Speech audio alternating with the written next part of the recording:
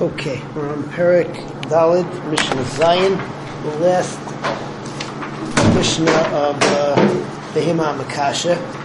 We talk about the din of Ben Pekua. And over here it talks about if a person shechts an animal and you find the shilya. What's a shilya? A shilya is an embryonic sac.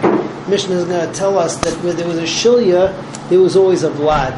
The vlad may have died, or may have dissolved, but there was a vlad.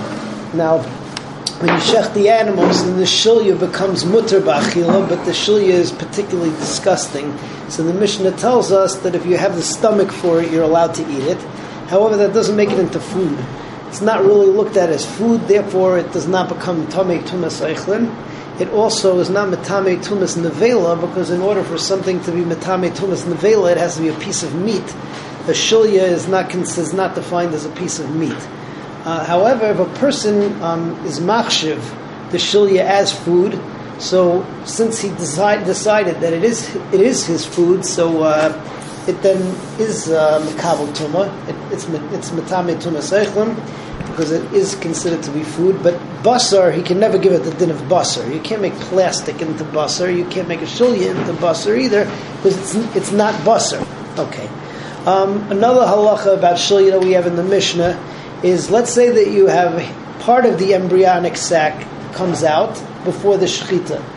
So you're not going to be able to eat the shilya, because we're afraid that in the part of the embryonic sac that came out, so there was the head of the animal, and what's it called? It was the head of the animal, and if the animal was, if it was a bechor, so then you're not allowed to eat it anyway, because of the fact that the bechor might have kedusha. Okay, what's it called?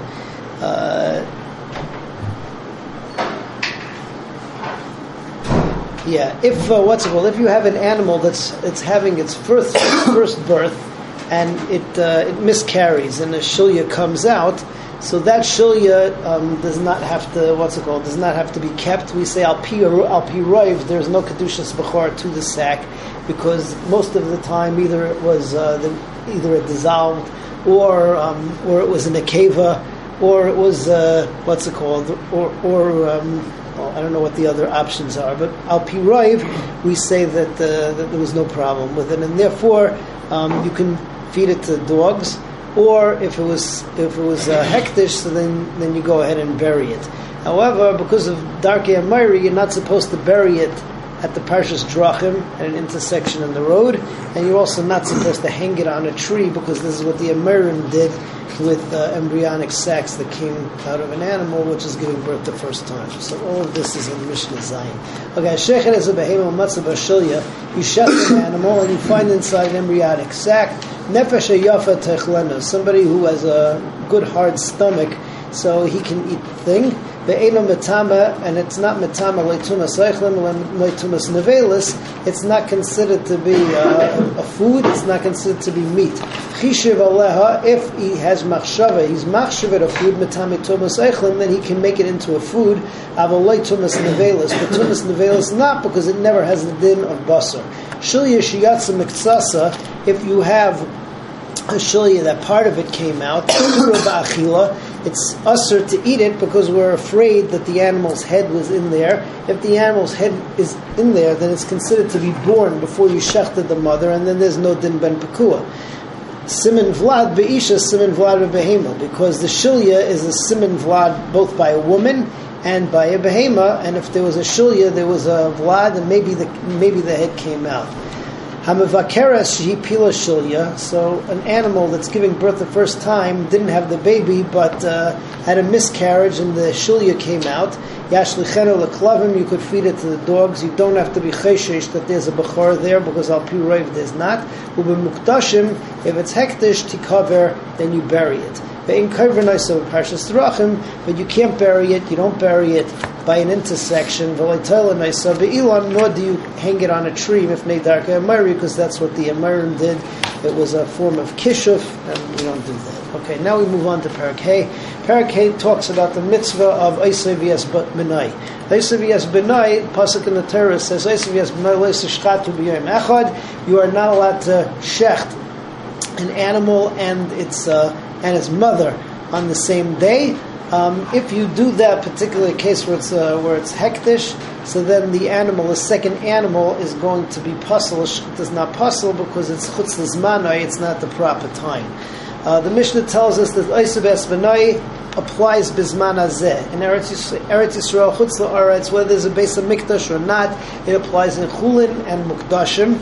And then we go through a matrix over here as to what the different dinim are. The din of Oisav Esbenai is that on the second one you're going to get malchus, but sometimes you get malchus on both. Okay, so it goes like this: if I'm shechting both of them as shchitas Chulin outside of the Beis HaMikdash, was a proper shchita. So the halacha is that both animals are kosher. However, after shechting the second one, you get malchus. If you shecht both of them also in your backyard, but they happen to be kadshin. Now, shchutei chutz, you get kares. With every kares, there's malchus. So you're getting malchus for the first one because it's shchutei chutz. You're getting malchus for the second one for Oisav Esbenai also. So you get malchus on both of them. And both of them are not kosher shchita because when you shech something as shchutei chutz, so then the animal is not roi la'achila because it's a pasal shchita. Okay, next case. The next case is you have two behemoths chulin and you shech them in the azara. So what happens over there? So again, both of them you're not allowed to eat because you're not allowed to shecht chulin in the azara. So it's a shchita psula. And what's it called? The first one, however, you don't get kares, you don't get malchus, because there's no kares for shechting chulin in the azara. It's just a pasal shchita. The second one, you're going to get malchus for Oisav Esbenai. And the last case is where you're shechting two behemoths kachim in the azara, Oisav Esbenai. The first one is totally kosher. The second one you get malchus for. Is the shchita good? No, the shchita is not good, because even though it's a shchitas kachim bifnim, but it's chutz l'zmanai because you're not allowed to shech this animal until tomorrow, which was the day that you didn't shech its mother, you didn't shech the son. So that is what we have in Mishnah Aleph. Oisav Esbenai noeg bein b'aretz bein chutz la'aretz. The aveira of Oisav Esbenai is noeg in Eretz Yisrael and chutz la'aretz. Bifnei Abayis, whether it be in front of the Beis HaMikdash, there is a Beis HaMikdash or Shalei Bifnei Abayis, so there's not. B'chulin, whether we're talking about chulin, regular shchita, not hektish, or mukdashim, or you're shechting hektish in the Beis HaMikdash. Keitzad, hashechet Oisav Esbenai chulin b'chutz. If you shech both of them as chulin outside of Beis HaMikdash, ksherim, the meat is kosher both. Hasheni sefer is arbayim. And arboim, and after shechting the second one, so you get malchus. Kachim bachutz, both of them are shechted as kachim outside. Arishin chayav kares for shchutei chutz. V'shneim psulim, both of them are pasul because both of them are shchutei chutz. V'shneim seif kinas arboim, you get malchus for both because every chayav kares comes with a bonus prize of malchus. And in addition to that, so you get malchus Oisav Esbenai on the second one anyway. All right, chulin b'fnim. If you shech both of them as chulin inside the azara in the Beis HaMikdash, shneim sulin, they're both pasul because it's chutz l'mekayma, you're not allowed to shecht it over there. But hasheni seifeg es arbayim, and the second one you get malchus Oisav Esbenai. Kachim b'fnim, if both of them are kachim and they're shecht in the right place, Harishin kosher or pater. The first one is kosher and it's fine. Sheni seifek is arbayim, but the second one you get malchus for pasul, and it's pasul because you shechted it chutz l'zmanai at the improper time. But Ezras Hashem, tomorrow we continue with Mishnah Beis.